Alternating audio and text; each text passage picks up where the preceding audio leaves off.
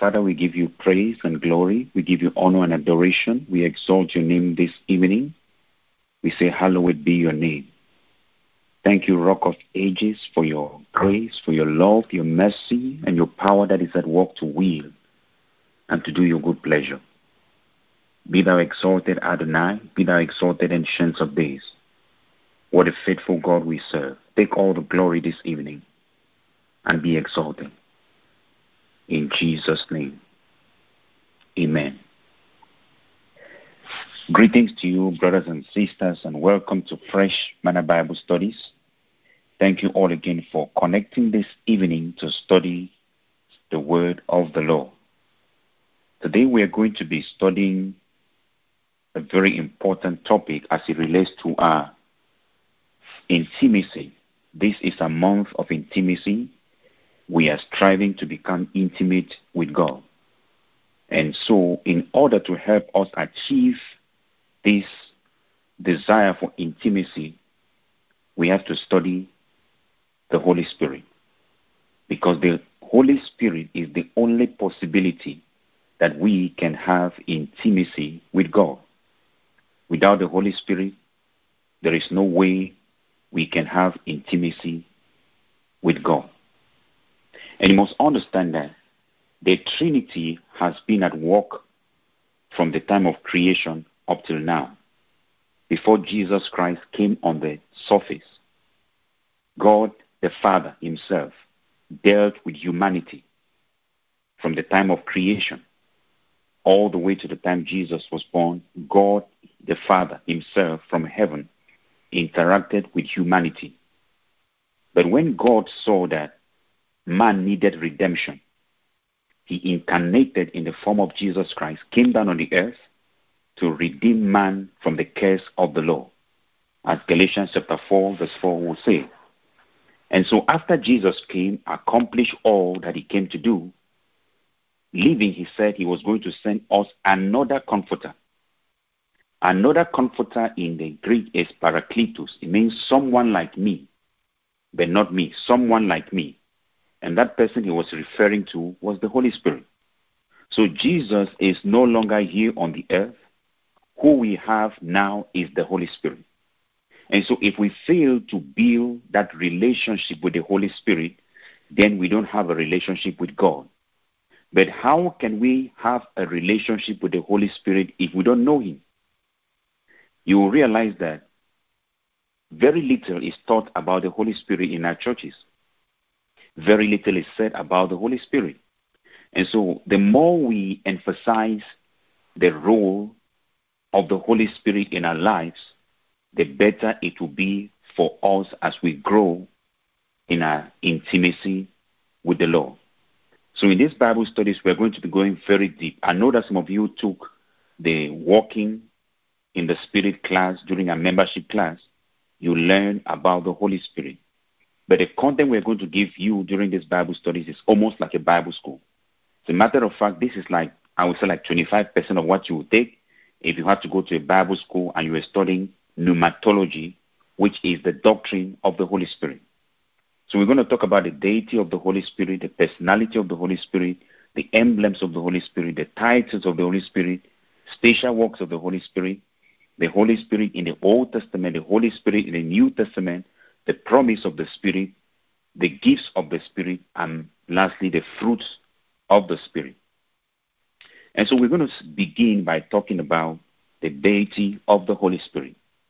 When we talk about the deity of the Holy Spirit, we are simply saying that the Holy Spirit is God. I know in some churches, like the Jehovah's Witnesses, the Holy Spirit is considered God's active force. So in the beliefs of the Jehovah's Witnesses, the Holy Spirit is not a person, the Holy Spirit is a force. It's a force like electricity, it's an energy. And so, but when we consider the Holy Spirit as an energy, then we have already limited him from functioning, because you can't talk to an energy, you can't relate with an energy. But when we understand that the Holy Spirit is God, the Holy Spirit is God himself. He's the third person in the Trinity. That is what we have: God the Father, the Son, and the Holy Spirit. they all form the Godhead, or what we call the Trinity. So the Holy Spirit is not God's force. The Holy Spirit is not God's power. The Holy Spirit is not God's energy. The Holy Spirit is a person, is God, third person in the Trinity. And we're going to see in Scripture the first proof that the Holy Spirit is God, as He is called God in the Scripture. He is called God in the Scripture. You remember the encounter that Peter had with Ananias and Sapphira, and that led to their death. Peter, in response to this couple, or to Ananias, after he lied, he said in Acts chapter 5, verse 3 and 4, he said that Peter said, Ananias, why has Satan filled thine heart to lie to the Holy Spirit and to keep back part of the price of the land whilst it remained? Was it not thine own? And after it was so, was it not in thy own power? Why hast thou conceived this thing in thy heart? Thou hast not lied unto man, but unto God. So you see clearly that Peter is saying that Ananias did not lie to man, but he lied to God, who is the Holy Spirit. There are many other scriptures. The reason why I'm using the King James Version is because it conveys the original meaning. Because the King James Version was written, it's a literal translation, meaning that it takes the exact way it was rendered in Greek and translates it into English. That is why we're going to be using the King James Version for the sake of this study. The second thing the Bible talks about the Holy Spirit, which proves that the Holy Spirit is God, is that He's omnipresent. The Holy Spirit is omnipresent. In Psalm 139, verse 7, He says, whither shall I go from thy spirit? Or whither shall I go from thy presence? Making it clear that the Holy Spirit is everywhere. In 1 Corinthians chapter 12, verse 13, it says, for by one Spirit are we all baptized into one body, whether we be Jews or Gentiles, whether we be bound or free, and have been all made to drink into the same Spirit. So if you are filled with the Spirit, from wherever you're listening to me right now, whether you're in Africa, in Europe, in Asia, in South America, North America, and Australia, you are filled with the Spirit. The Holy Spirit is right there, and the Holy Spirit is here. So the Holy Spirit is omnipresent. Only God can be omnipresent. Then the second thing is that the Holy Spirit is omniscient, meaning that He knows everything. In 1 Corinthians chapter 2, verse 10 to 11, it says, but God has revealed them unto us by His Spirit. For the Spirit searcheth all things, yea, the deep things of God. For what man knoweth the things of a man, save the Spirit of a man, which is in him? Even so, the things of God knoweth no man, but the Spirit of God. So the Spirit of God knows all things. He knows all things. And only God has the ability to know all things. Number 4 is that the Holy Spirit is omnipotent, meaning He's all-powerful. He's all-powerful. In Luke chapter 1, verse 35 and 37, the Bible says, and the angel answered and said unto her, the Holy Ghost shall come upon thee, and the power of the highest shall overshadow thee.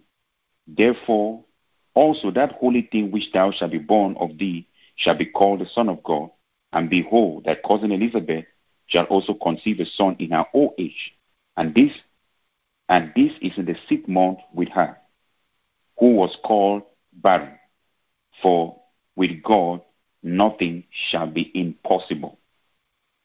So nothing is impossible with the Holy Spirit. He's all-powerful. He's all-powerful. And only God is all-powerful. In Romans chapter 8, verse 11, it says, but if the Spirit of Him who raised Jesus from the dead, notice, it was the Holy Spirit who raised Jesus from the dead. And so if the Holy Spirit was part of the resurrection, it means that the Holy Spirit is all-powerful. It says, but if the Spirit of Him who raised Jesus from the dead lives in you. He that raised Christ from the dead shall also quicken your mortal bodies by his Spirit that dwelleth in you. By his Spirit that dwelleth in you. Number 5, the Holy Spirit he took part in creation. The Holy Spirit took part in creation. In Genesis chapter 1, verse 1 and 2, it says, in the beginning God created the heavens and the earth. And the earth was without form and void, and darkness was upon the face of the deep. And the Spirit of God moved upon the face of the waters. So the Holy Spirit was right there in the beginning of creation. When the world was being created, the Holy Spirit, God said, let us. When God said us, who was he referring to when he said us?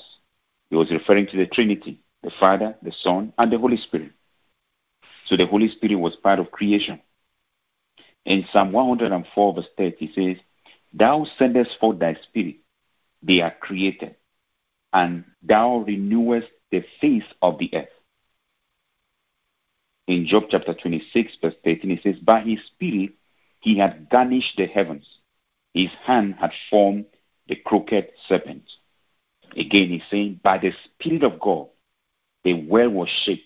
The design we have today on the earth was made possible because of the Holy Spirit. And number 6, the Holy Spirit works miracles. So he's God, he works miracles. Matthew 12:28, it says, but if I can cast out devils by the Spirit of God, then the kingdom of God is come to you. So Jesus was able to do all the miracles that he did, and we are able to do all that we do today by the Spirit of God. By the Spirit of God.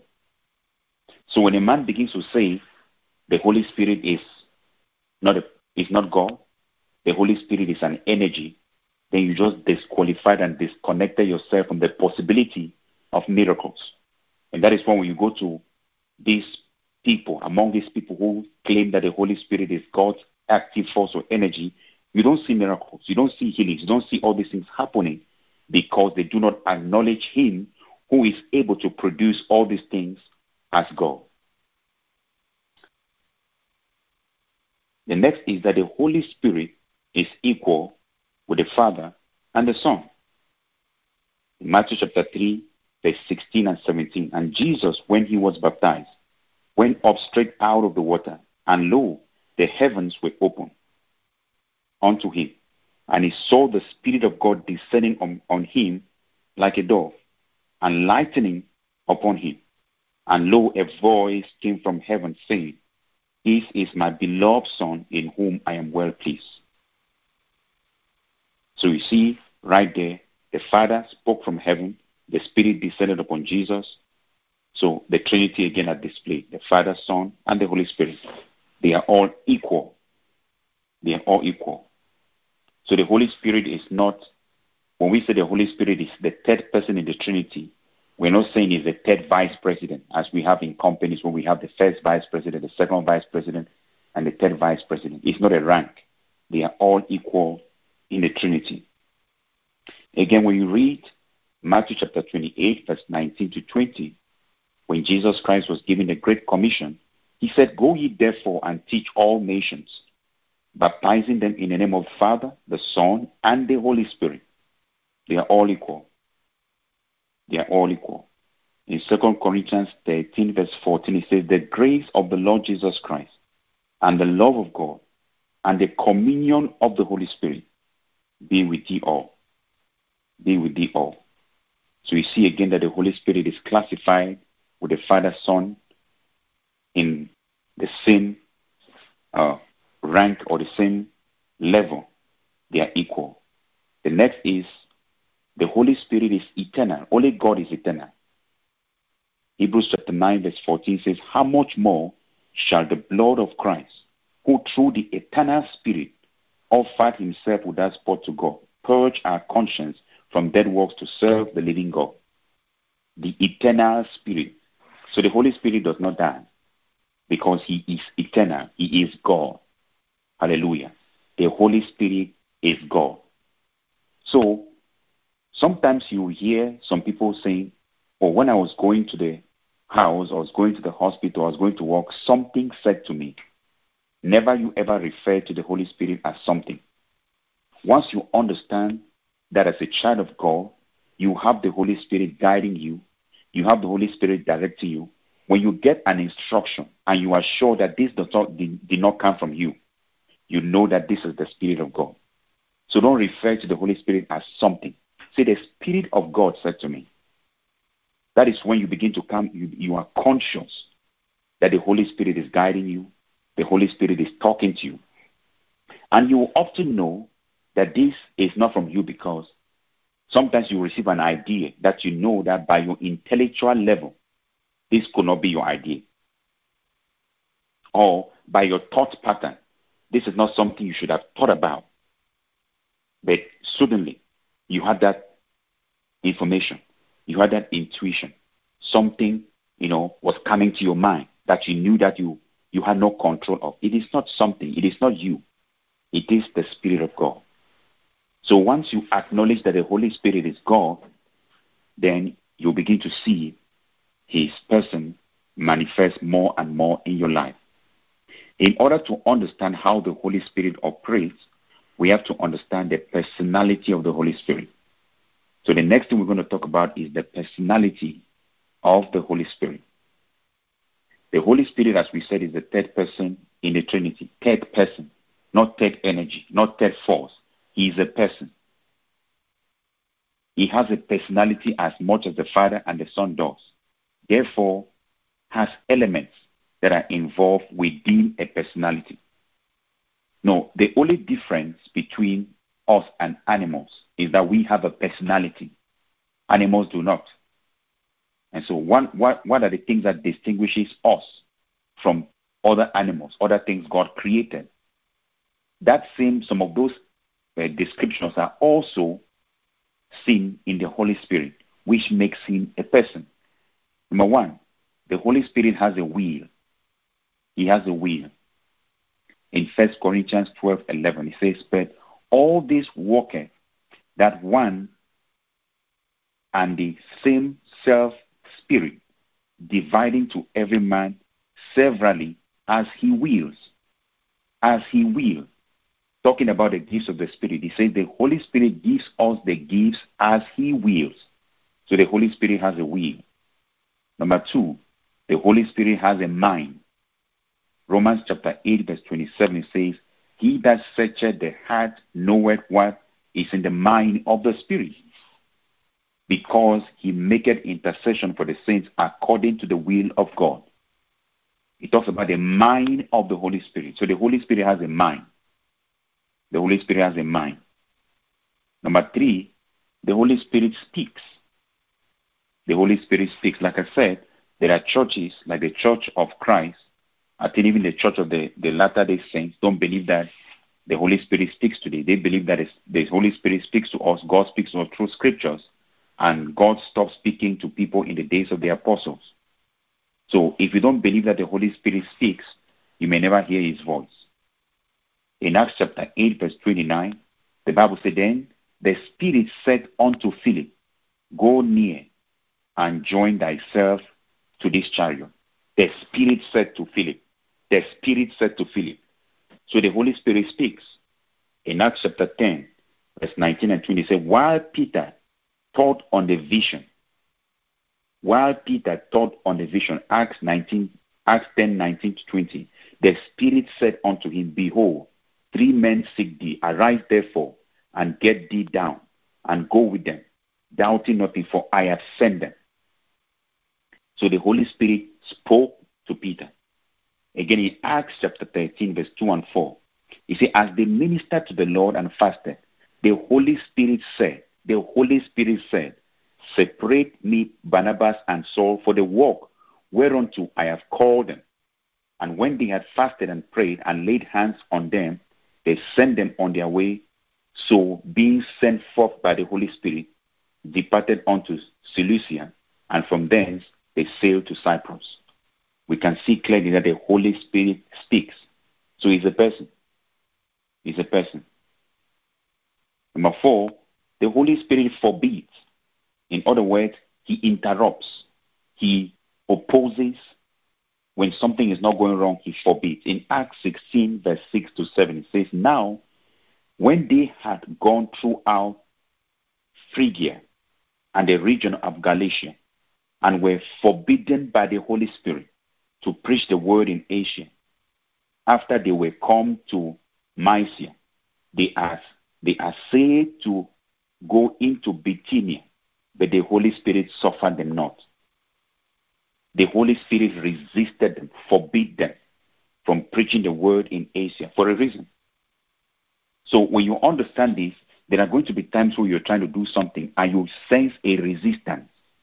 You sense an opposition. Everything may look good. Everything may look nice, but you sense an opposition.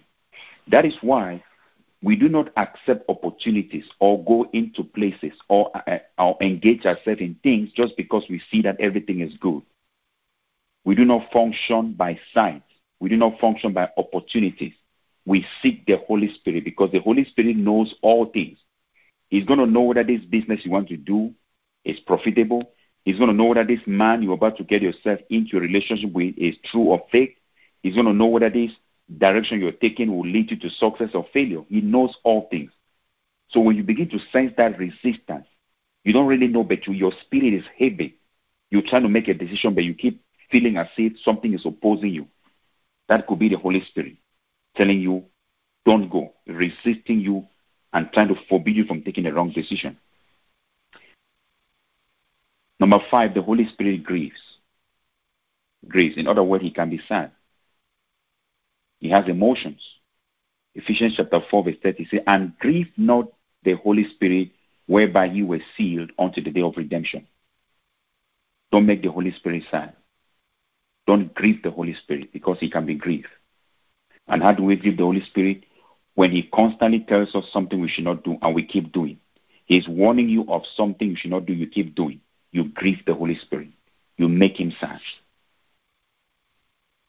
Number 6, the Holy Spirit prays. The Holy Spirit prays. In 1 Corinthians chapter 8, 26 and 27, it says, likewise, the Holy Spirit helpeth our infirmities. For when we know not what we should pray for as we ought to, but the Spirit himself maketh intercession for us with groanings which cannot be uttered. And he that searcheth the heart knoweth what is in the mind of the Spirit, because he maketh intercession for the saints according to the will of God. We see that the Holy Spirit prays. He prays. He's a person. Number 7, the Holy Spirit teaches. He teaches. He teaches Christians. Like I said, if we develop a functional relationship with the Holy Spirit, there are things that we're going to understand that no man is able to teach us because we have the great teacher in operation in our lives. In John chapter 14, verse 26, it says, but the Comforter, which is the Holy Spirit, whom the Father will send in my name, he shall teach thee all things and bring all things to you. He shall teach thee all things. So the Holy Spirit can teach you not just Bible. He can teach you IT. He can teach you whatever you need to learn. It doesn't mean that he's going to come and start teaching you mystically. As you begin to read that subject, whatever you're trying to study, he'll begin to explain things to you. You begin to have deep understanding. And you wonder, you've never done this thing before, but how come you understand it so well? It is the Holy Spirit. It is the Holy Spirit. And the third thing we're going to talk about is the emblems of the Holy Spirit. Because sometimes when we see the Holy Spirit in the Bible, or sometimes even in our dreams or revelations, or we may not just hear the Holy Spirit, there are other emblems, other symbols that are used throughout the scriptures to represent the Holy Spirit. The first symbol, which is commonly used for the Holy Spirit, even in pictures, is a dove. A dove. The dove denoting peace and purity.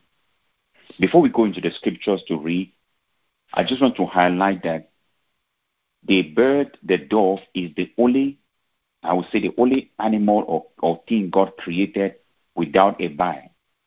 without a bile. You know the bile is that little thing that is always like attached. If you kill an animal, for those of you who have ever slaughtered a chicken, you will go like beside where the gizzard is, or what you see like there's a green little intestine that you always remove. And if that thing touches any part of the meat, it's in every animal. If that thing touches any part of the meat, that meat is damaged. You cannot eat that meat. It is that bile that gives us the ability to react, the ability to retaliate. You know, it is that bile that causes us to want to react, to retaliate. But the dove doesn't have it. That is why you can never see two doves fighting. It is not in their nature to fight. It is the most peaceful animal God created. That is why the Holy Spirit is represented as a dove.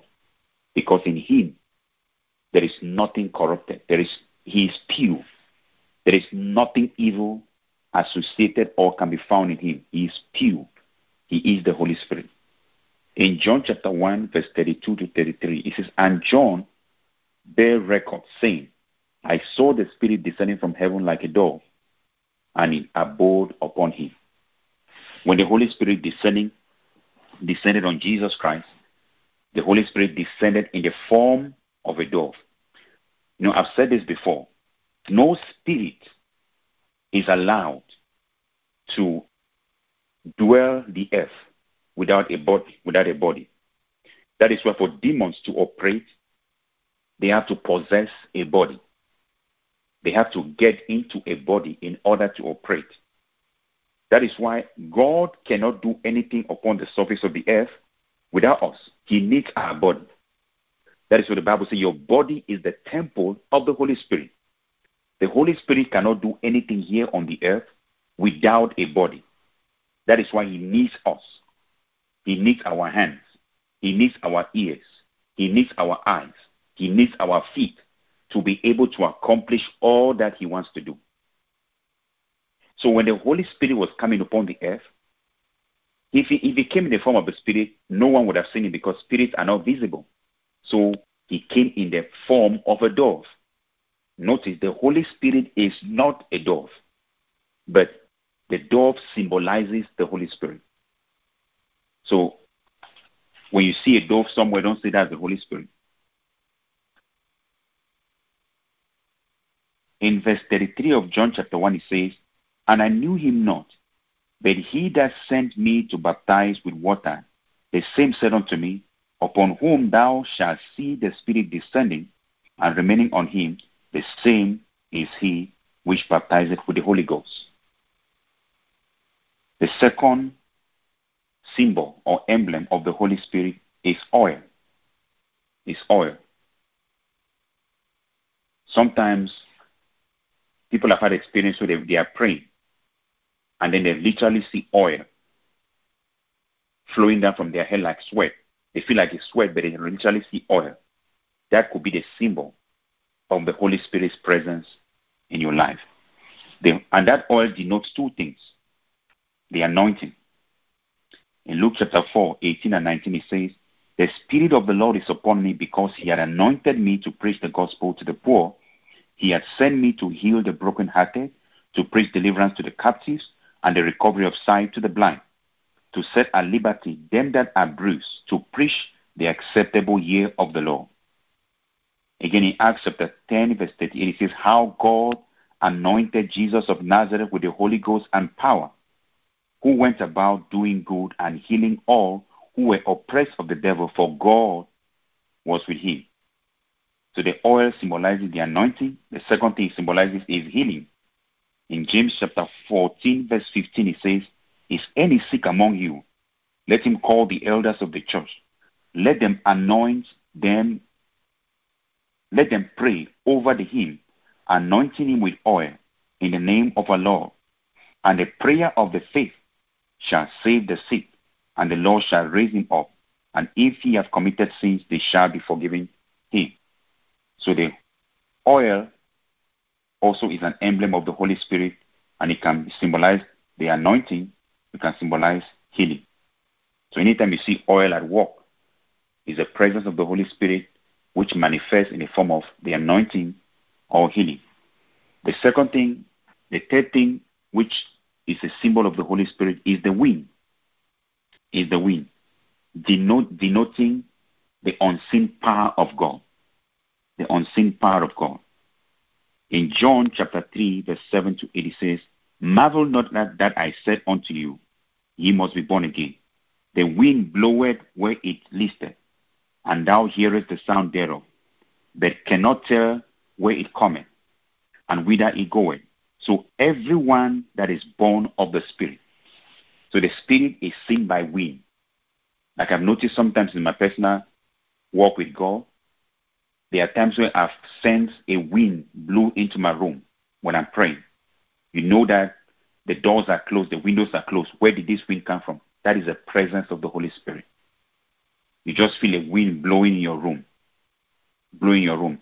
And that kind of wind is different, because when a natural wind is blowing in your room, you can see the curtains, the blinds moving, and maybe papers. But when the wind of the Holy Spirit is blowing, as God is revealing himself to you, you will feel the wind, but nothing else in the room may be moving.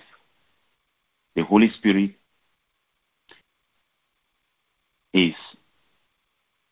can be seen in the form of a wind. In Acts chapter 2, verse 1 and 3, it says, "But when the day of Pentecost was fully come, they were all in one accord in one place, and suddenly there came a rushing from heaven as of a rushing mighty wind." A rushing mighty wind. "And it filled the whole house where they were sitting, and there appeared unto them cloven tongues like of fire, and it sat upon each one of them." Just like I said, a mighty wind from heaven. A mighty wind. The fourth symbol or emblem of the Holy Spirit is fire. It's fire, denoting judgment. It also talks about purifying, protection, a gift, and God's presence. In Genesis chapter 19, verse 24 to 25, it says, "Then the Lord rained upon Sodom and Gomorrah brimstone and fire from the Lord out of heaven, and he overthrew the cities and all the plain and all the inhabitants of the cities that which grew upon the ground." So the Holy Spirit is also seen as a fire. In Revelation chapter 20, verse 9 and 10, it says, "And they went up on the breadth of the earth, and compassed the camp of the saints about, and the beloved city. And fire came down from God and out of heaven and devoured them." In Numbers 26, verse 61, it says, "And Nadab and Abihu died when they offered strange fire before the Lord. Fire came from God's presence and consumed them." In Hebrews chapter 1, verse 7, it says, "And the angels, he said, and of the angels he said, who maketh his angels spirits, and his ministers flames of fire." Flames of fire. In 1 Kings 18:38, it says, "Then the fire of the Lord fell and consumed the burnt sacrifice and the wood and the stones and the doors, and licked up the water that was in the trench." We can keep reading, but there are many scriptures that show that the Holy Spirit is represented by fire. We also read that when God was leading Israel in the desert, the Bible says in Exodus 13:21, "And the Lord went before them in the day in a pillar of cloud in the day, and then at night in a pillar of fire, to give them light to go by day and by night." So God's presence was represented by night in a pillar of fire, and in the day in a pillar of cloud, which takes us to the next one. The Holy Spirit is represented in the form of a cloud, in the form of denoting the presence of God's glory, in the form of a cloud. Just like we read in Exodus 13:21, God went with Israel in a pillar of cloud by day and a pillar of fire by night. In Exodus 40:34 to 35, then a cloud covered the tent of the congregation, and the glory of the Lord filled the tabernacle. And Moses was not able to enter into the tent of the congregation, because the cloud abode thereon, and the glory of the Lord filled the tabernacle. So we see again that the Holy Spirit is represented by a cloud. So sometimes when you see a cloud, there are times where we've been in the church and then you suddenly just see a cloud. You see the church becomes foggy. You know that this is not a season, this is not the Harmattan season, but there seems to be a sense of a foggy cloud in the church. People that are spiritual understand this is representing the presence of the Holy Spirit. The next emblem of the Holy Spirit is water. Is water, which denotes life and cleansing. It denotes life and cleansing. In John chapter 7, verse 37 to 39, the Bible says, in the last day, that great day of the feast, Jesus stood and cried out, saying, if any man thirst, let him come to me and drink. He that believeth on me, as the scripture hath said, out of his belly shall flow rivers of living water. But this spake he of the Spirit, which they that believe on him shall receive. For the Spirit, for the Holy Ghost was not yet given, because Jesus was not yet glorified. So we see clearly that the Holy Spirit is represented here as water. It's represented as water. And then in John chapter 17, verse 17, it says, sanctify them through thy truth. Thy word is truth. Ephesians chapter 5, 26 and 27 says, that he might sanctify and cleanse it with the washing of the water by the word, that he might present to himself a glorious church, not having spot or wrinkle or any such thing, that by it should be holy without blemish. So the Holy Spirit is seen by water, representing life and cleansing. And again, the Holy Spirit is represented by a seal. By a seal. When we talk about seal, anytime you see a government property, you see a seal, either on the building, on a car, on a uniform. You may work for the government. Anything you have the seal on is not yours. For the most part, when you're leaving the government, you have to return all those things because they are not your property. So we who are born again, the Bible says the Holy Spirit has sealed us for redemption. So the Holy Spirit is also represented by a seal, denoting ownership. Ownership, genuineness, and transaction. In 2 Corinthians chapter 1, verse 21 and 22, it says, now he which established us with you in Christ had anointed us is God, who had also sealed us and given the earnest of the Spirit in our hearts. He sealed us by the Spirit. Again in 1 Corinthians 5:5, it says, now he that had wrought us for the self same thing is God, who also had given us unto the earnest of the Spirit.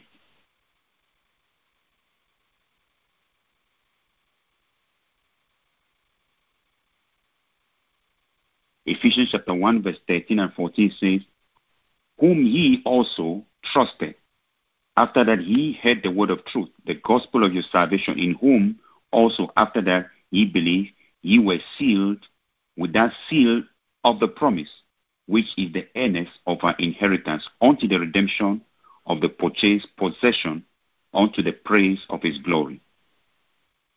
And lastly, Ephesians 3, verse 30 says, and grieve not the Holy Spirit of God, whereby ye were sealed unto the day of redemption. So the Holy Spirit is represented by a seal. Okay, the fourth thing we're going to talk about today is the names and titles of the Holy Spirit. The names and titles of the Holy Spirit. The first one, as we see in the scripture, is the Spirit of God. The Spirit of God. Genesis chapter 1, verse 1 and 2 says, in the beginning God created the heavens and the earth was without form and void, and darkness was upon the face of the deep, and the Spirit of God moved upon the face of the waters.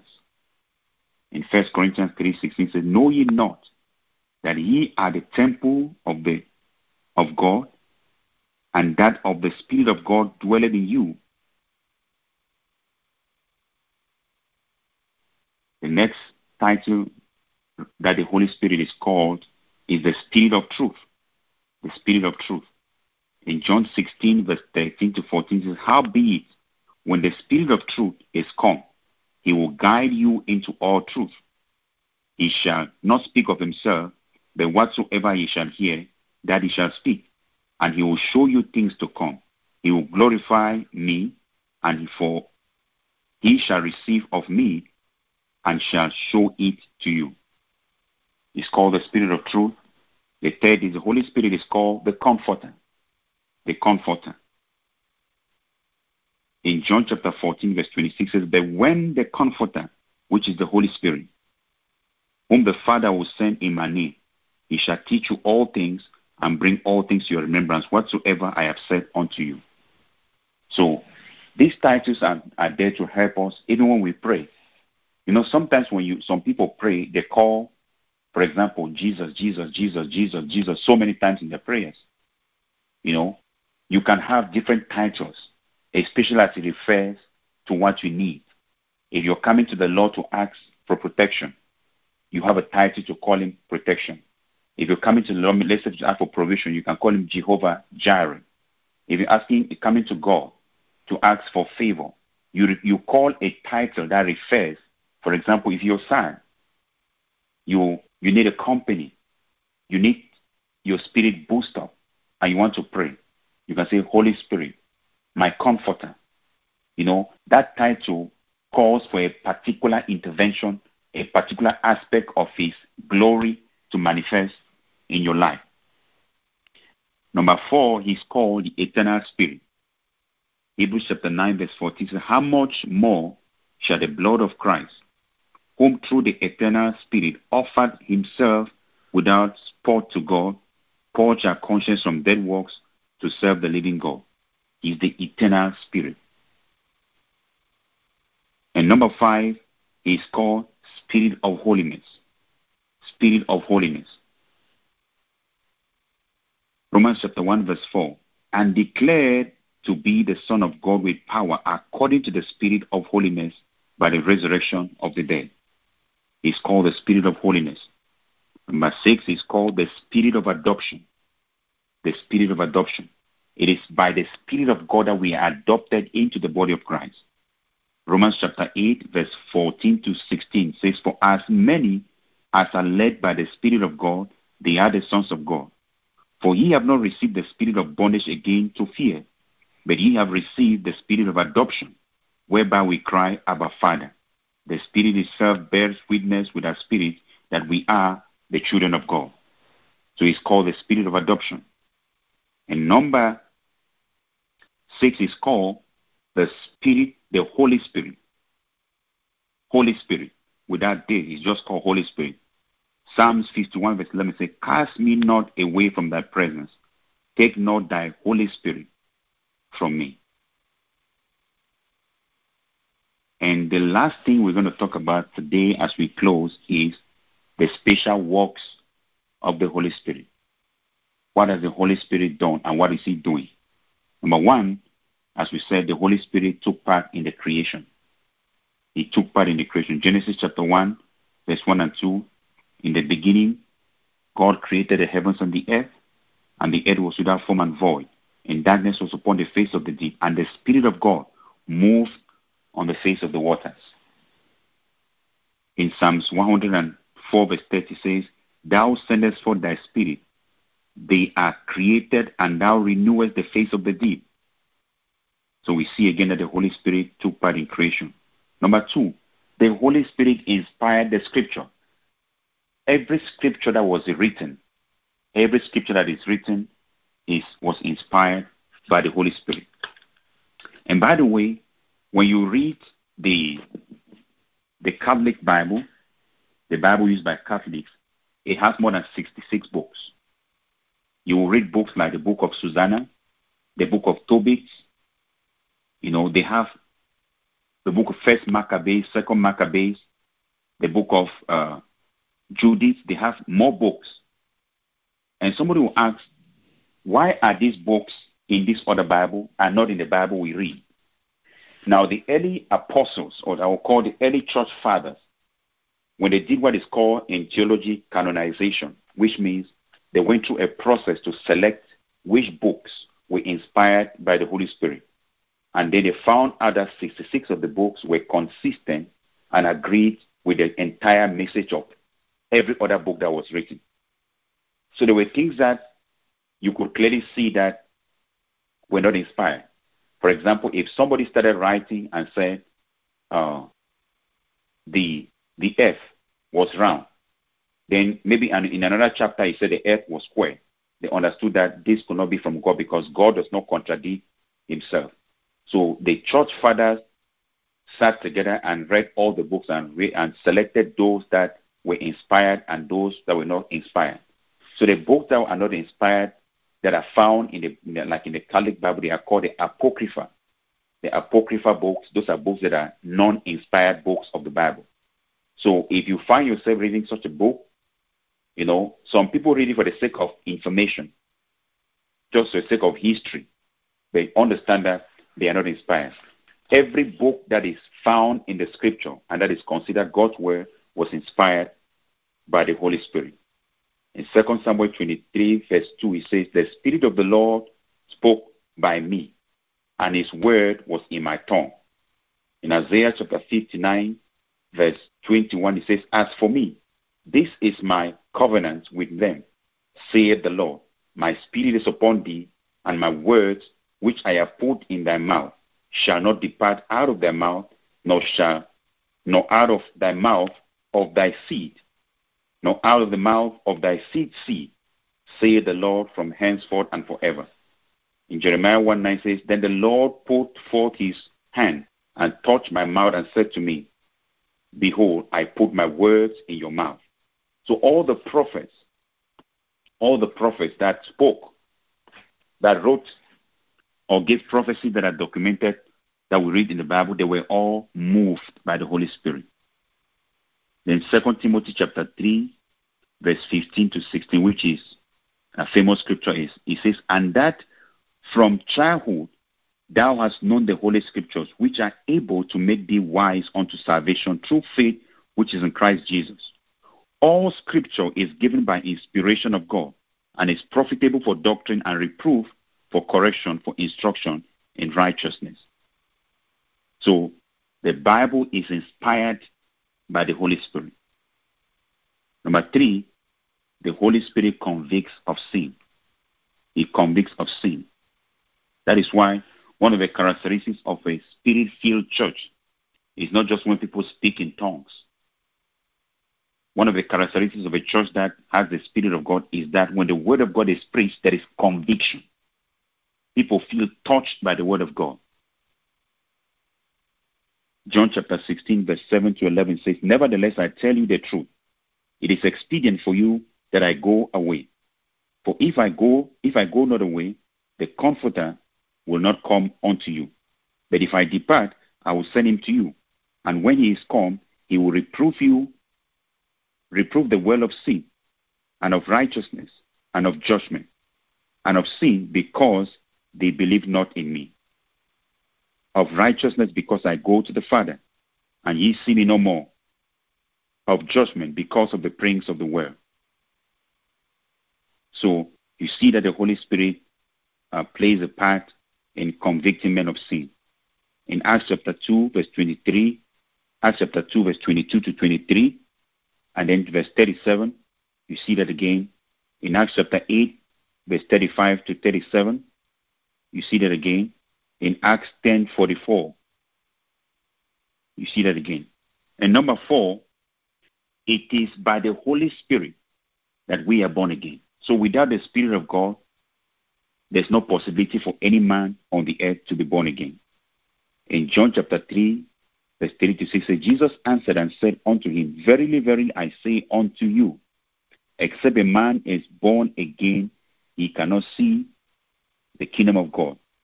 Nicodemus said unto him, how can a man be born while he is old? Can he enter the second time into his mother's womb and be born? Jesus answered, Verily, verily, I say unto thee, except the man be born of water and of the Spirit, he cannot enter the kingdom of God. That which is born of the flesh is flesh, and that which is born of the Spirit is spirit. So without the Spirit of God, there's no possibility for us to be born again. And then, number 5, is the Holy Spirit, like we read before, he restrains. He has a restraining influence. In 2 Thessalonians chapter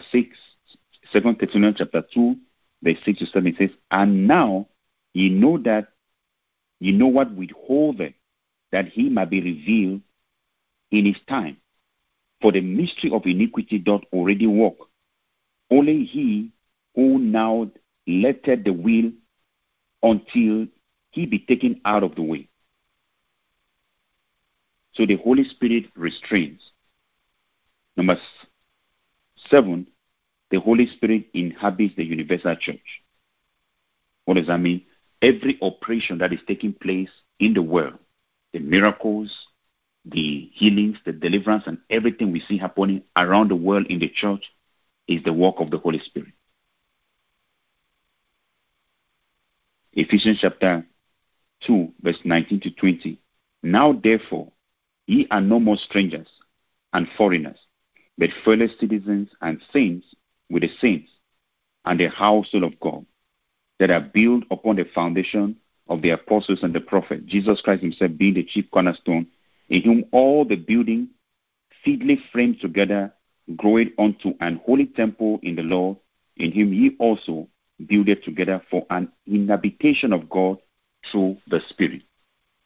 So the Holy Spirit inhabits the universal church. Whether it's a church in Africa, the church in Europe, the church in Asia, it is the Holy Spirit that is working to build the church, which is the body of Christ. So I believe that as we get to learn and know more about the Holy Spirit, it is going to strengthen our relationship with the Holy Spirit, give us more desire to become closer to the Holy Spirit, to hear his voice, to follow his leadership, and that will bring us to a place of intimacy with God. We're going to end here today by God's grace, and I hope that we're going to continue again next week to learn more about the Holy Spirit. Father, we just want to thank you for all that you've done today. We thank you for the knowledge that we've acquired. We thank you for all that you're revealing to us. We ask that, Father, as we've learned that you are a person, that your personality will become more and more revealed to us. And that we will learn to relate with you, Lord, as a person, to hear your voice, to follow your direction, to be led by you. Have your way, Holy Spirit. Make yourself more and more revealed. Make yourself more and more tangible in our lives so that we can walk with you and honor you all the days of our lives. Thank you, Father. Thank you, Rock of Ages. In Jesus' name. Amen. God bless you, brothers and sisters. I'll see you next week. Amen.